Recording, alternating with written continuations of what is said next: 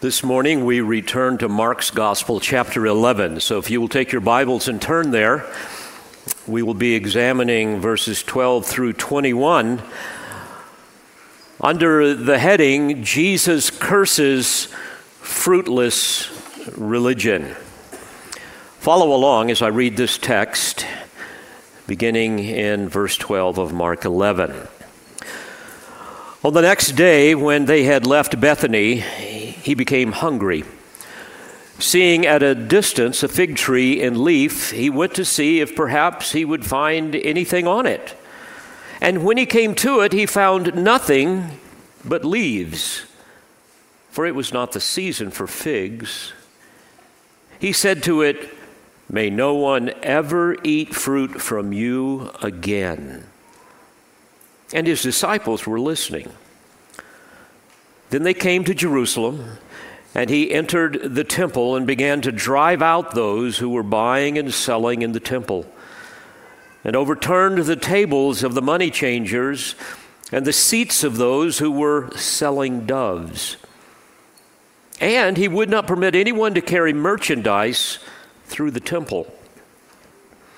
And he began to teach and say to them, "Is it not written, 'My house shall be called a house of prayer for all the nations'? But you have made it a robber's den." The chief priests and the scribes heard this and began seeking how to destroy him, for they were afraid of him, for the whole crowd was astonished at his teaching. When evening came, they would go out of the city. As they were passing by in the morning, they saw the fig tree withered from the roots up. Being reminded, Peter said to him, "Rabbi, look, the fig tree which you cursed has withered." Dear friends, there is nothing more offensive to God than hypocrisy. To pretend that somehow you are worshiping him, and perhaps you do so with your lips or with some of your actions, but in your heart, it is a lie. Pretend religion. No fear of God, no love for God, no passionate personal pursuit of holiness in your life, no hunger for his word, no obedience really to his word. In fact, for many people that claim to be religious, those types of things never enter into their mind. No secret devotion to God in intimate communion, no prayer life, only superficial, perfunctory, meaningless worship, living as if he really didn't even exist. God described this going on in his ancient people in Isaiah chapter 29, beginning in verse 13. He says, "People who draw near me with their words and honor me with their lip service, but they remove their hearts far from me, and their reverence for me consists of tradition learned by rote." In other words, hollow ritualism, doing what is expected without any real understanding, without any passion, just routine ceremony. And frankly, we see the same thing here in our culture. I call it Sunday in the South. Sunday in the South. You go through the motions of worship, but it really doesn't mean that much to you. Your mind is elsewhere, typically self-focused, where it has been all week. Sadly, many people will come to church every Sunday with the same attitude as the ancient Israelites, whom God described when they listened to his prophet Ezekiel, but had no intention of really hearing and applying what he said. We read about this in Ezekiel chapter 33, beginning in verse 31. God says, "But as for you, son of man, your fellow citizens who talk about you by the walls and in the doorways of the houses, Speak to one another, each to his brother, saying, Come now, and hear what the message is which comes forth from the Lord. They come to you as people come, and sit before you as my people, and hear your words, but they do not do them. For they do the lustful desires expressed by their mouth, and their heart goes after their gain. Behold, you are to them like a sensual song by one who has a beautiful voice and plays well on an instrument. For they hear your words, but they do not practice them. And sadly, many churches cater to this kind of religious pretense with sensual music, ear-tickling sermons that entertain but do not edify, that comfort but never convict. So indeed, dear friends, as we look at this passage here today, we want to examine our hearts in light of all this, because we're all prone to various forms of hypocrisy. It's so easy to pretend to love Christ, to act religious, to say the right things, and perhaps to even be orthodox in your doctrine, but in fact, you're doing nothing more than promoting yourself or trying to convince yourself that you are more spiritual than you really are. And in a desperate pursuit of affirmation, the self-promoting hypocrite will seek every spotlight to be seen, will grab every microphone to be heard, and will attack everyone who refuses to bow to his or her demands. Now, these can be true believers, ruled by the Spirit, or by the flesh rather than the Spirit, like the fleshy Corinthians, you will recall, in 1 Corinthians 3, men of flesh, in the first few verses, it describes them. Infants in Christ, unable to digest deep doctrinal truths. They're filled with jealousy and strife. They walk like mere men, meaning they live as if they're not even saved. Or there can be those believers in a church that are just factious and divisive. Every church has them. I'm sure we have some here. 1 Corinthians 11 tells us that that's going to be true in every church. Or they can be unbelievers who are Christian in name only, like the false prophets that Jesus described in Matthew 7, whose, quote, bad fruit betrayed that they were a bad tree that produced it.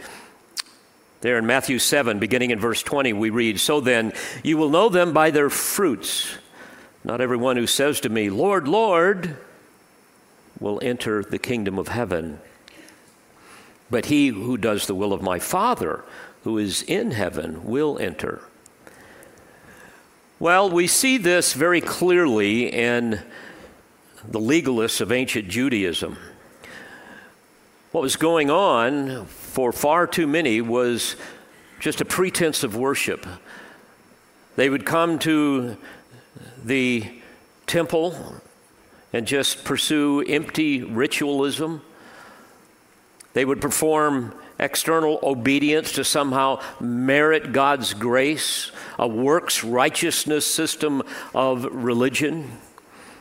In fact, Jesus said in Matthew 15, beginning in verse 7, You hypocrites, rightly did Isaiah prophesy of you. This people honors me with their lips, but their heart is far away from me. But in vain do they worship me, teaching as doctrines the precepts of men. Well, this hollow kind of worship, again, is horribly offensive to God. And this is why Jesus assaults the temple. We want to examine this text under two real basic categories. Number one, Here we will see empty religious pretense illustrated by a barren fig tree.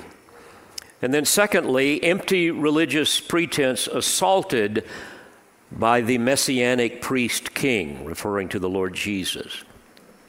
So first of all, let's look at this empty religious pretense that's illustrated by the barren fig tree. Beginning in verse 12. On the next day, when they had left Bethany, he became hungry. Seeing at a distance a fig tree in leaf, he went to see if perhaps he would find anything on it. And when he came to it, he found nothing but leaves, for it was not the season for figs. And he said to it, "May no one ever eat fruit from you again." And his disciples were listening. Well, this is a very intriguing scenario, is it not? Imagine what the disciples were thinking. What on earth is going on here? Well, let's bear in mind that throughout Scripture, we see a fig tree as something that was very important, a very important fruit in ancient life. It provided wonderful, delicious fruit. I've been in Israel. I love to eat those figs. They are absolutely delicious. And frequently, a fig tree is used as a symbol of the nation Israel. We read about this in Hosea 9 as well as Joel 1, but also a symbol of peace and prosperity. Figs were one of the fruits described to the children of Israel as part of the blessing of the promised land. In fact, in 1 Kings 4 and verse 25, describing the prosperity of Solomon's reign, we read, "Judah and Israel lived in safety, every man under his vine and fig tree."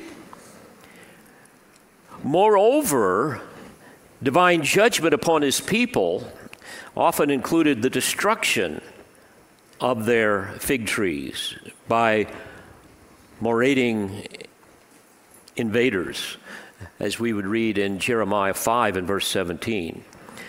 Now, what's interesting with the fig tree, as it begins to sprout leaves, figs would normally produce at least some immature and even edible fruit. In this case, the tree had some leaves, but no fruit. Mark 11:13, it was not even the season for figs, it says. So it's especially interesting that this particular tree offered the pretense of being fruitful, and yet it was barren. Unlike most fig trees that would have leaves, there would be some fruit on it, even though it wouldn't be fully developed. I also find it interesting as I think about it. It takes 3 years from planting a fig tree until it bears fruit. And this reminds me of the 3 years of Jesus' ministry that should have produced the fruit of repentance in Israel, but it did not.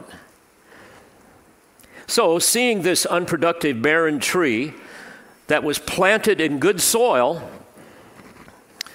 and through its foliage should have borne at least some fruit, but it did not, Jesus cursed it. What a powerful parable this is, designed to portray the pretense of spirituality, the pretense of godliness, if you will. Hypocrisy that really produces no love of God from the heart. I find it interesting as well in Isaiah 5. You may remember that great text. There we read how God cursed his vineyard, which was symbolic of the house of Israel. He cursed them because of their hypocrisy and because of their apostasy, their idolatry. And in that text we read how that he gave them everything that they needed to bear fruit. He planted them in the right vineyard of the promised land on a fertile hill, he says. He removed all of the stones and planted the choicest vine. And in verse 5 of Isaiah 5, we read, "Then he expected it to produce good grapes, but it only produced worthless ones, buhushim, inedible sour berries." Verse 7, he goes on to say, "For the vineyard of the Lord of hosts is the house of Israel, and the men of Judah his delightful plant. Thus he looked for justice, but behold, bloodshed. For righteousness, but behold, a cry of distress." Justice and bloodshed, as well as righteousness and distress, is really a play on words. In Hebrew, it says that he looked for mishpat, and he got mispah. He looked for tzedekah, and he got se'ekah.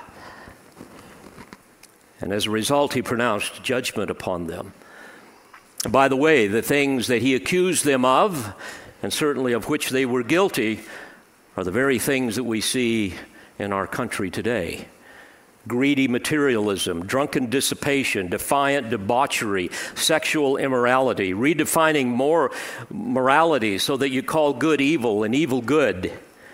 Haughty humanism, which is the wholesale tolerance of every imaginable form of wickedness.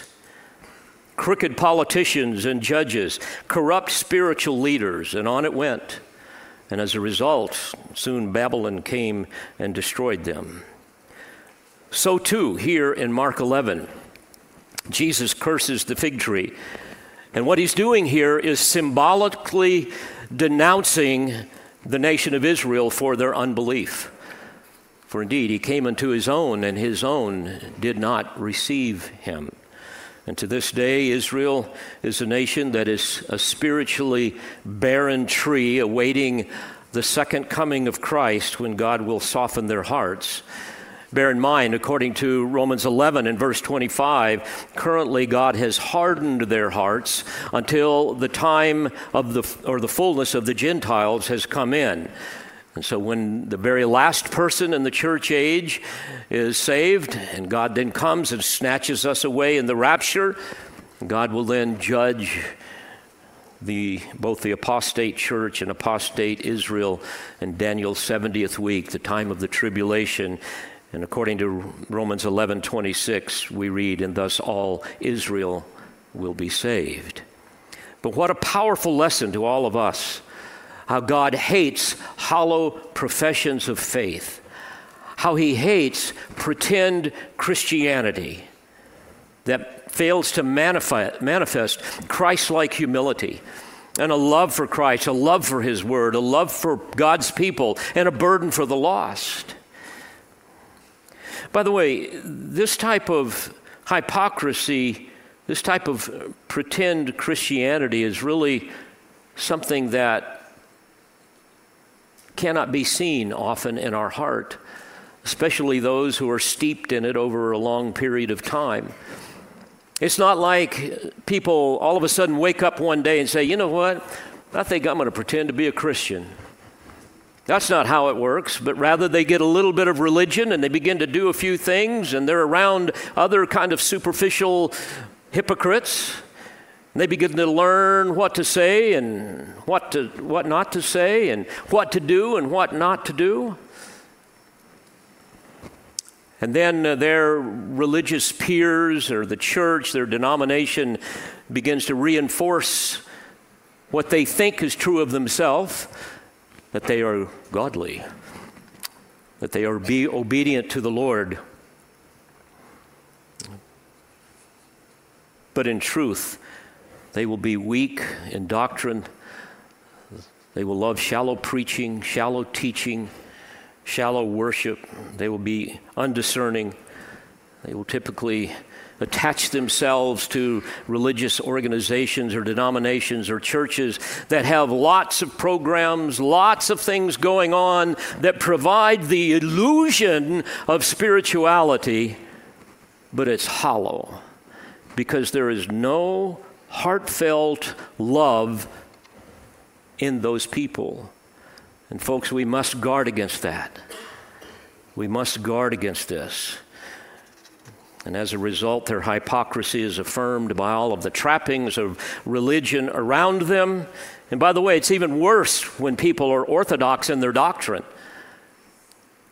and yet they really have no love for Christ. And you do not see it manifested in their life. Well, this was true of apostate Judaism in the first century. Again, quoting Isaiah 29:13, Jesus excoriated the scribes and the Pharisees for their hypocrisy. Matthew 15:7 that I read earlier, you hypocrites, rightly did Isaiah prophesy of you, this people honors me with their lips, but their heart is far away from me. But in vain do they worship me, teaching as doctrines the precepts of men. And of course, this fruitless display of religion could be manifested in the temple. And this was what was so infuriating and offensive to Jesus. The Apostle Paul perfectly described the heart of their character and their conduct in Romans 10, beginning in verse 2. He says, "For I testify about them that they have a zeal for God, but not in accordance with knowledge. For not knowing about God's righteousness and seeking to establish their own, they did not subject themselves to the righteousness of God." Indeed, as Paul said in Philippians 3 and verse 3, true worshipers of God are those who worship in the Spirit of God and glory in Christ Jesus and put no confidence in the flesh. Well, the opposite was going on in Jesus' day. So, cursing the fig tree, Jesus, again, symbolically denounced the nation Israel for their unbelief. And in verse 20, we read that it withered from the roots up. And we know about 40 years later, Israel was cut down when the Romans came in and destroyed Jerusalem and the temple. So we move from the empty religious pretense illustrated by a barren fig tree to, secondly, this empty religious pretense assaulted by the Messiah priest king. And what a shocking thing this must have been to the Jewish people. The day before, they had hailed him as their Messiah, and now they're watching him come in and do a number on the temple precincts. Verse 15, then they came to Jerusalem, and he entered the temple.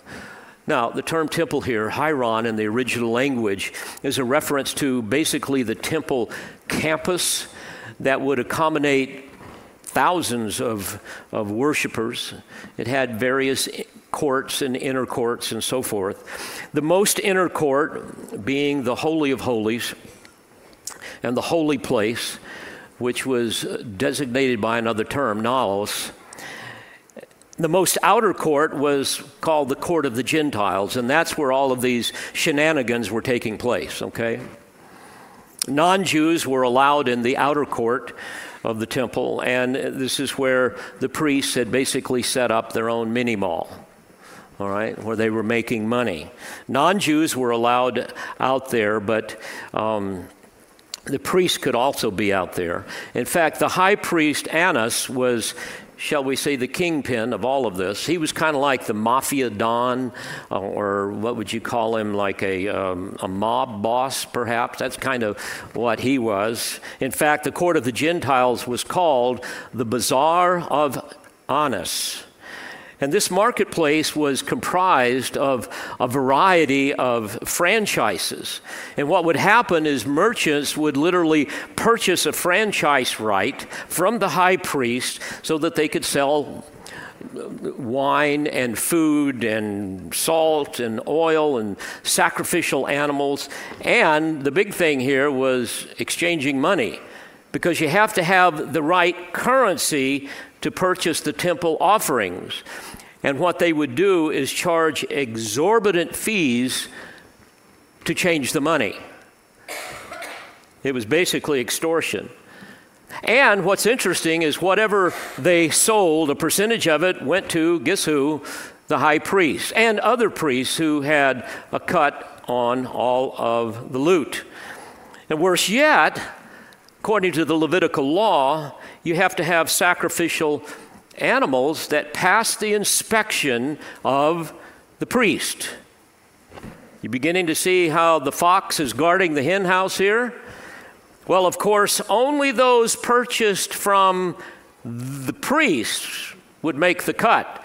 And historians indicate that they would pay as much as 10 times for their sacrificial animal. You know, as I thought about this, we can't be too shocked. I mean, this stuff still goes on today, doesn't it? It's called faith healers and prosperity teachers that make billions off of desperate, naive, ignorant people collecting seed faith donations. I remember this one guy, I forget which one he was selling prayer hankies for $20, you know. Hundreds of gimmicks. In fact, the whole word faith movement is nothing more than a Christian drug cartel. It's basically what it is. It's popularized on certain television networks. You've heard me say before, it's just a religious version of world wrestling. I mean, everybody knows it's fake, but it's entertaining, and a lot of people get sucked up into it, and they give all of their money hoping to somehow buy a miracle. Somebody sent me a video clip the other day. It was a clip of one of the prosperity charlatans. His name was Jesse Duplantis, and he was interacting with some others, including Kenneth Copeland, on this large platform in front of a bunch of people. And he was bragging about being not a millionaire, he said, but a multi-millionaire. In fact, he said the reason Jesus, and this is a quote, I wrote it down, the reason Jesus has not yet come is because Christians aren't giving enough. Well, you're familiar with this. You see churches, you know, they've become mega malls, Disney World.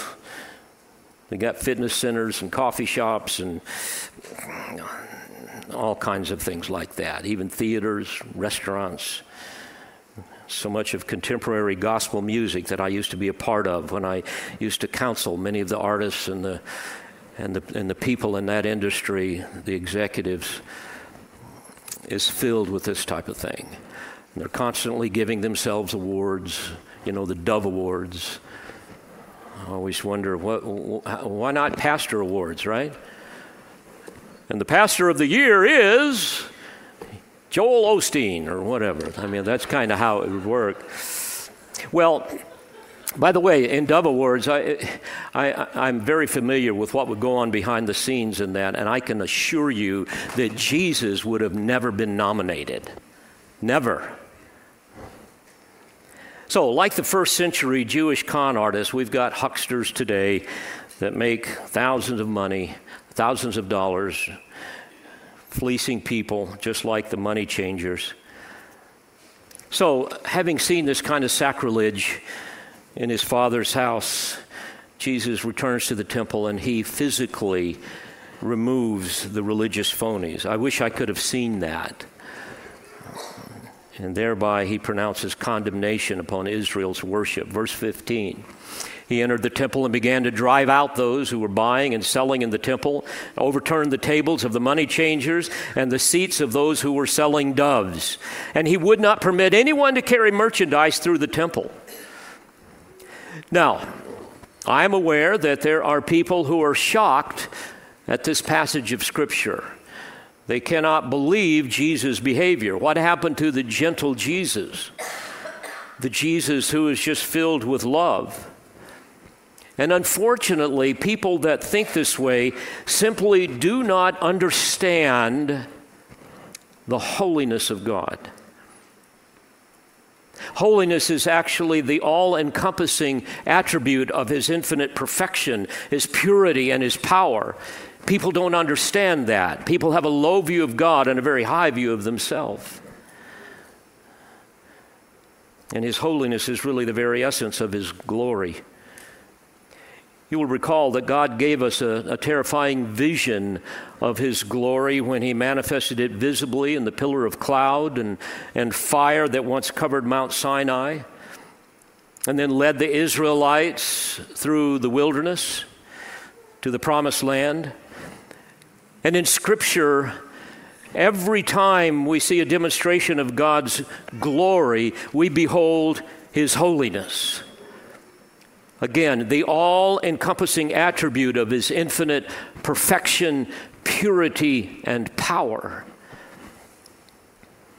And beloved, it is a zeal for God's glory that unleashes the power of the Holy Spirit in our lives. This is what produces genuine worship and makes false worship, pretend worship, disgusting even to ourselves as it is to God. And a zeal for God's glory causes our lives to redound to the glory of God and our souls to be flooded with the inexpressible joy of His presence. And you want to ask yourself, do I have a zeal for the glory of God? Do I have a passion for the holiness of God? If not, please know that this kind of zeal simply cannot exist apart from a soul-captivating, a sin-destroying vision of the majesty of God. And if you cannot see the majesty of God, you will never understand what I'm trying to communicate to you, nor will you ever understand why Jesus was so incensed when He came to His Father's house. This is what's greatly missing in our evangelical culture today. Many worship what David Wells describes as a, quote, weightless God. Here's what he had to say. It is one of the defining marks of our time that God is now weightless. I do not mean by this that He is ethereal, but rather that He has become unimportant. He rests upon the world so inconsequentially as not to be noticeable. He has lost His saliency for human life. Those who assure the pollsters of their belief in God's existence may nonetheless consider Him less interesting than television. His commands less authoritative than their appetites for affluence and influence. His judgment no more awe-inspiring than the evening news.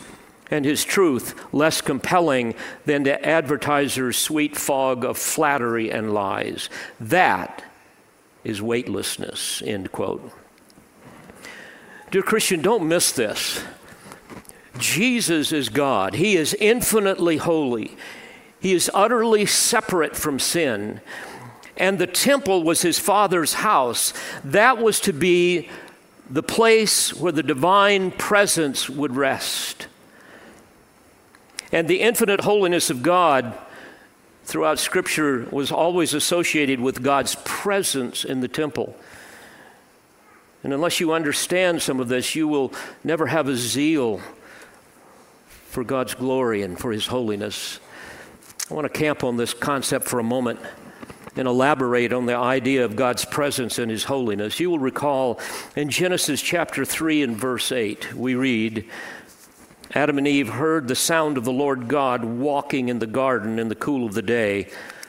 And the man and his wife hid themselves from the presence of the Lord God among the trees of the garden. The little phrase there, from the presence of, literally in the original language is from before. And this is a technical type of terminology that is used to describe the sanctuary and the temple. In other words, God is walking now in the garden, and His presence is being manifested. In fact, grammatically, the Hebrew verb translated walk, mithalek, is a unique kind of participle indicating God's presence moved about constantly in the garden. I might add that the only other place this verb appears in this particular grammatical construction in the Hebrew is in passages describing God's presence descending upon the sanctuary.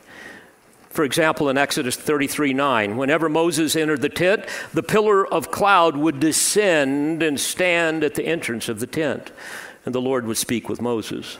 So what we read there in Genesis 3 is Adam and Eve hid themselves from God's presence that was moving about in His Edenic sanctuary. Now, what happened when they sinned?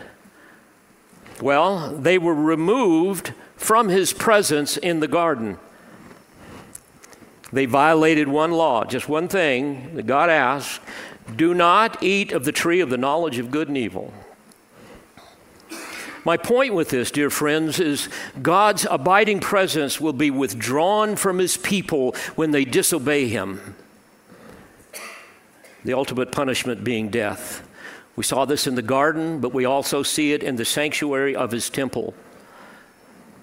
Whenever his laws would be violated, especially those in Leviticus 26, his presence would be removed. And ultimately, punishment would even include for the Israelites being exiled from the land which contained the temple. Let me elaborate upon this a little bit more, because I want you to grasp the weight of all of this. It's interesting that God arranged both the Garden of Eden and the sanctuary to the tabernacle and temple in an east-west orientation. Really interesting as we look at this in Scripture. In Genesis chapter 2, beginning in verse 8, we read that the Lord God planted a garden toward the east in Eden. And the Hebrew word for east, kedem, literally means faceward or frontward, indicating God's presence was in the western part of the garden. Genesis 3:24, he drove the man out, and at the east of the Garden of Eden, he stationed the cherubim and the flaming sword, which turned every direction to guard the way to the tree of life. In other words, to prevent sinful man from returning to the west. Later, Cain was driven to a land east of Eden, Genesis 4:16, away from God's presence. And throughout the Old Testament, we see an east-west arrangement of the tabernacle and the temple, an orientation that's attributed to the garden. It's also fascinating. East is always the direction of idolatry in the Old Testament. In Ezekiel 8, verse 16, the prophet says, "Then God brought me into the inner court of the Lord's house, and behold, at the entrance to the temple of the Lord, between the porch and the altar, were about 25 men with their backs to the temple of the Lord and their faces toward the east. And they were prostrating themselves eastward toward the sun." He's describing idolatry there. And in Exodus 27, verses 13 through 16, we read how that the altar in the tabernacle and later in the temple was positioned to the east of the edifice. And the only entrance to the Holy of Holies, positioned in the most westward part, opened eastward, meaning that the priest had to approach the Holy of Holies from the east to the west to enter into the Holy of Holies. And it's interesting that just as God stationed his cherubim in Eden to guard the eastern entrance, so too God's presence above the ark of the covenant was entered from the east. And the cherubim served as the guardians of his holy presence, the divine presence that hovered over the mercy seat between the outstretched wings of the cherubim. And each year on Yom Kippur, the high priest would move from the east outside the camp and move westwardly toward the Holy of Holies. For example, when he would enter the tabernacle, he would pass by the sacred objects like the menorah that probably symbolized the tree of life. And finally, he would enter into the Holy of Holies to offer the blood of the sacrifice to propitiate or to satisfy the wrath of God that originally drove man away from God outside of the garden. And what we see there is a reversal of the exile from God experienced by Adam, and through Adam all mankind. And we know, as we think about Israel, only through the shedding of innocent blood in their sacrificial system that God initiated, which pointed to Christ, only then could the nation be reconciled to God. And only through faith in his shed blood can we be reconciled to God. And only through Christ can Israel eventually be restored in fulfillment of both the Abrahamic and the new covenants. And there are numerous other passages that we don't have time to look at here that are undeniable parallels between Eden and the earthly temple. But the point that I'm trying to make here, that I'm laboring to make on your behalf, is that the ineffable presence of God is something that should overwhelm us. And it was this very presence that would be manifested in the tabernacle and later the temple. And we could spend hours studying all of the stipulations that God gave to protect His sanctuary, to protect from ritual impurity. And I fear that a lot of these concepts, especially with respect to the holiness of God and the glory of God, have been lost in our culture where we worship a weightless God, a God that winks at sin, that tolerates everything and anything. And this is manifested many times in modern worship that is typically irreverent, bereft of awe. Have you noticed there's very little that is transcendent these days? There is very little that is dignified today. Today, even in churches, everything has to be casual and flippant, lacking in dignity. It's interesting, as you think about the holiness of God, illustrated even in the portable sanctuary. Israelites could enter the courtyard, but bear in mind, they could not enter the tent in the tabernacle. Ordinary priests were allowed to enter into the holy place, but only the high priest could enter into the Holy of Holies one time per year. And what's interesting is God's holiness was even manifested in the craftsmanship of the tabernacle and in the items that were used. Again, I want to show you how serious God is about His holiness. The two outer courts were constructed mainly by bronze, but gold was used in the inner court. Even the curtains that covered the frame of the tent reflected degrees of holiness. The innermost layer was made of fine linen that was manufactured from a plant and considered to be the purest of material. And then the next layer was of goat's hair. And then the outer layer was made of animal skins. Skins were associated with death and were therefore the least holy. As you study the scriptures, you see that there were differing levels of uncleanness that required various kinds of ritual purifications after being defiled. What God was constantly communicating to His people, and what has been lost in our culture today, even in evangelicalism, is we can no longer discern between what is clean and what is unclean. We can no longer discern what is holy and what is common. T. Desmond Alexander, in an excellent book, Face to Face with God, A Biblical Theology of Christ as Priest and Mediator, wrote this, quote, "Those who enter the holy place must conform to a level of holiness that exceeds what is expected of others. Leviticus 10 provides a vivid illustration of the danger posed by approaching God inappropriately.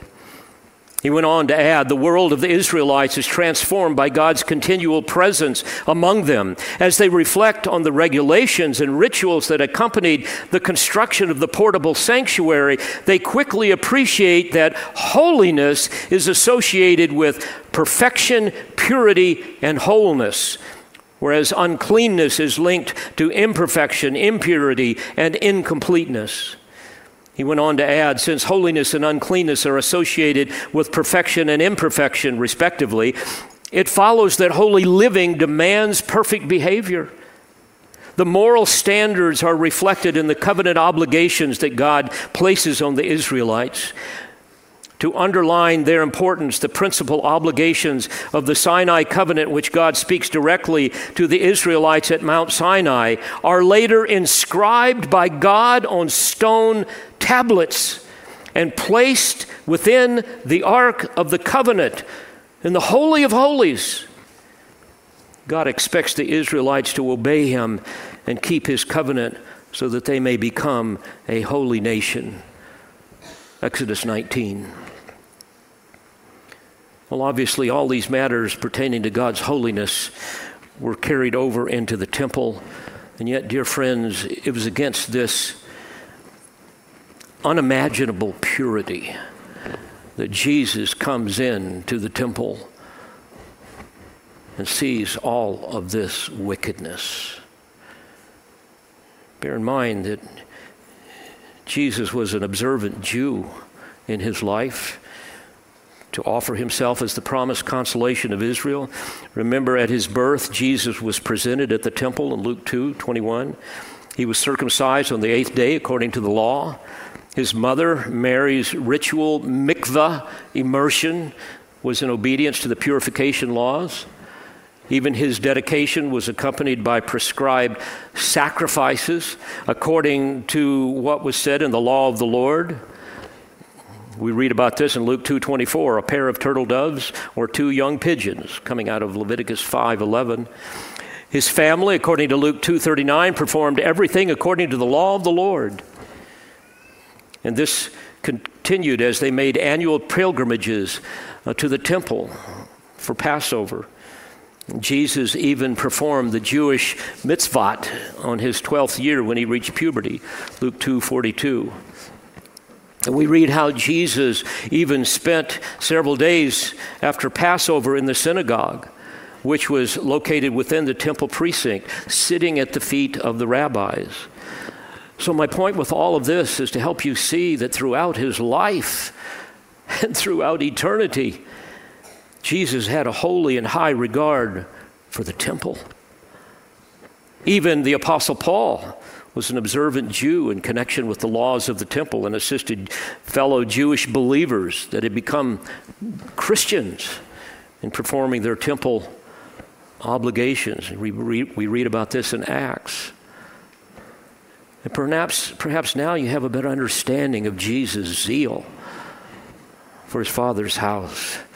And part of his messianic role was to align the functions of the temple to the will of God, but that cannot happen ultimately until he returns in judgment, when Israel repents in brokenness and in mournful acknowledgement of their sin, especially as it relates to the rejection of their Messiah.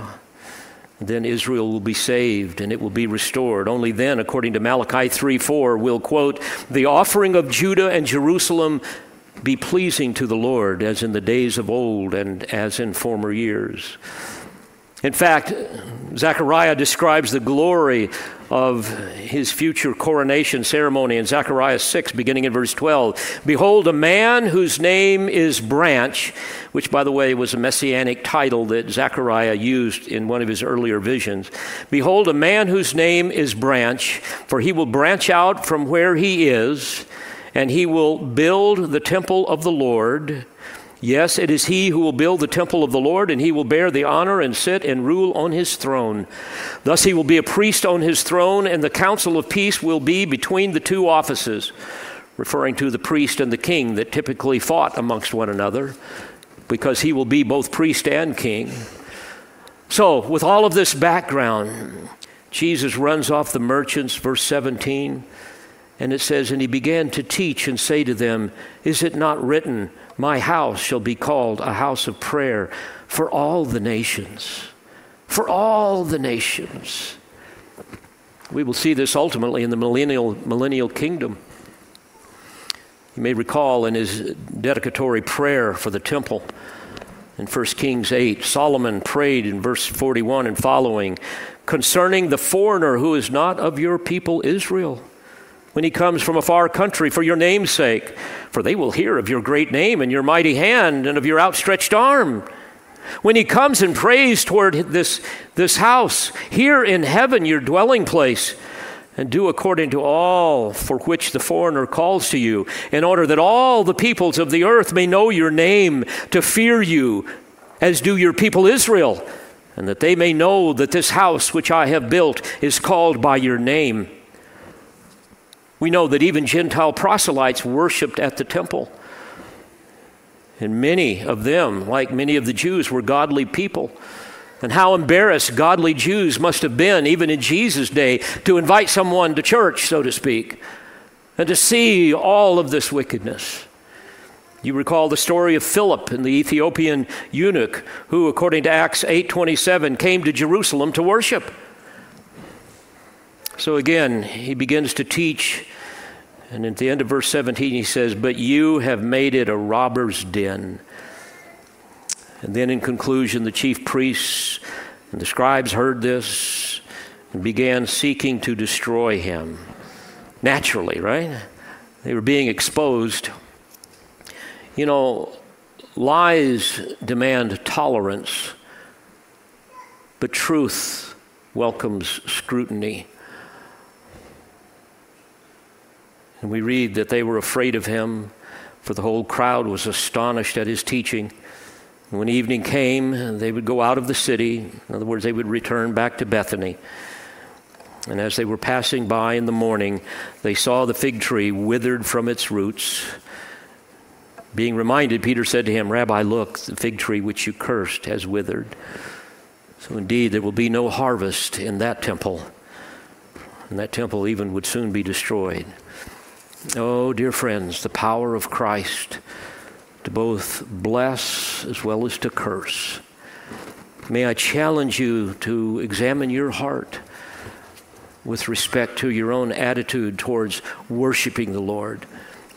Is it a pretense? Is it merely Sunday in the South? Or is it a genuine expression of your love for God and your passion to live for His glory, that your life would redound to His glory, that others would see Christ in you?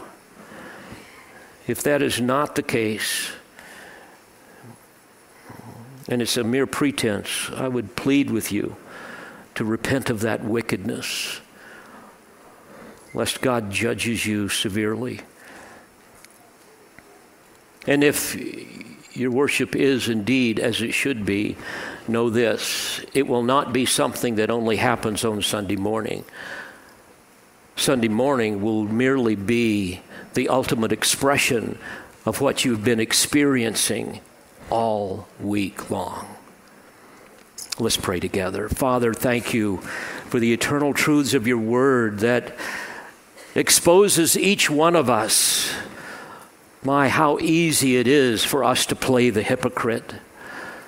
Forgive us wherever we do that, and give us a zeal for your glory, a passion for your holiness. And we know that that can only come by the power of your Spirit working in us through the use of your word and the fellowship of your people. So we commit that to you. And Father, for those that do not know you, perhaps those who are Christian in name only, I pray that your convicting work will be powerful even this day, that they too might come to a place of genuine repentance and enjoy the miracle of the new birth. For it's in Christ's name that I pray. Amen. We pray you've been edified by this presentation. You've been listening to the teaching ministry of Calvary Bible Church in Jolton, Tennessee. For more information on Calvary Bible Church or for more audio, please visit our website at cbctn.org.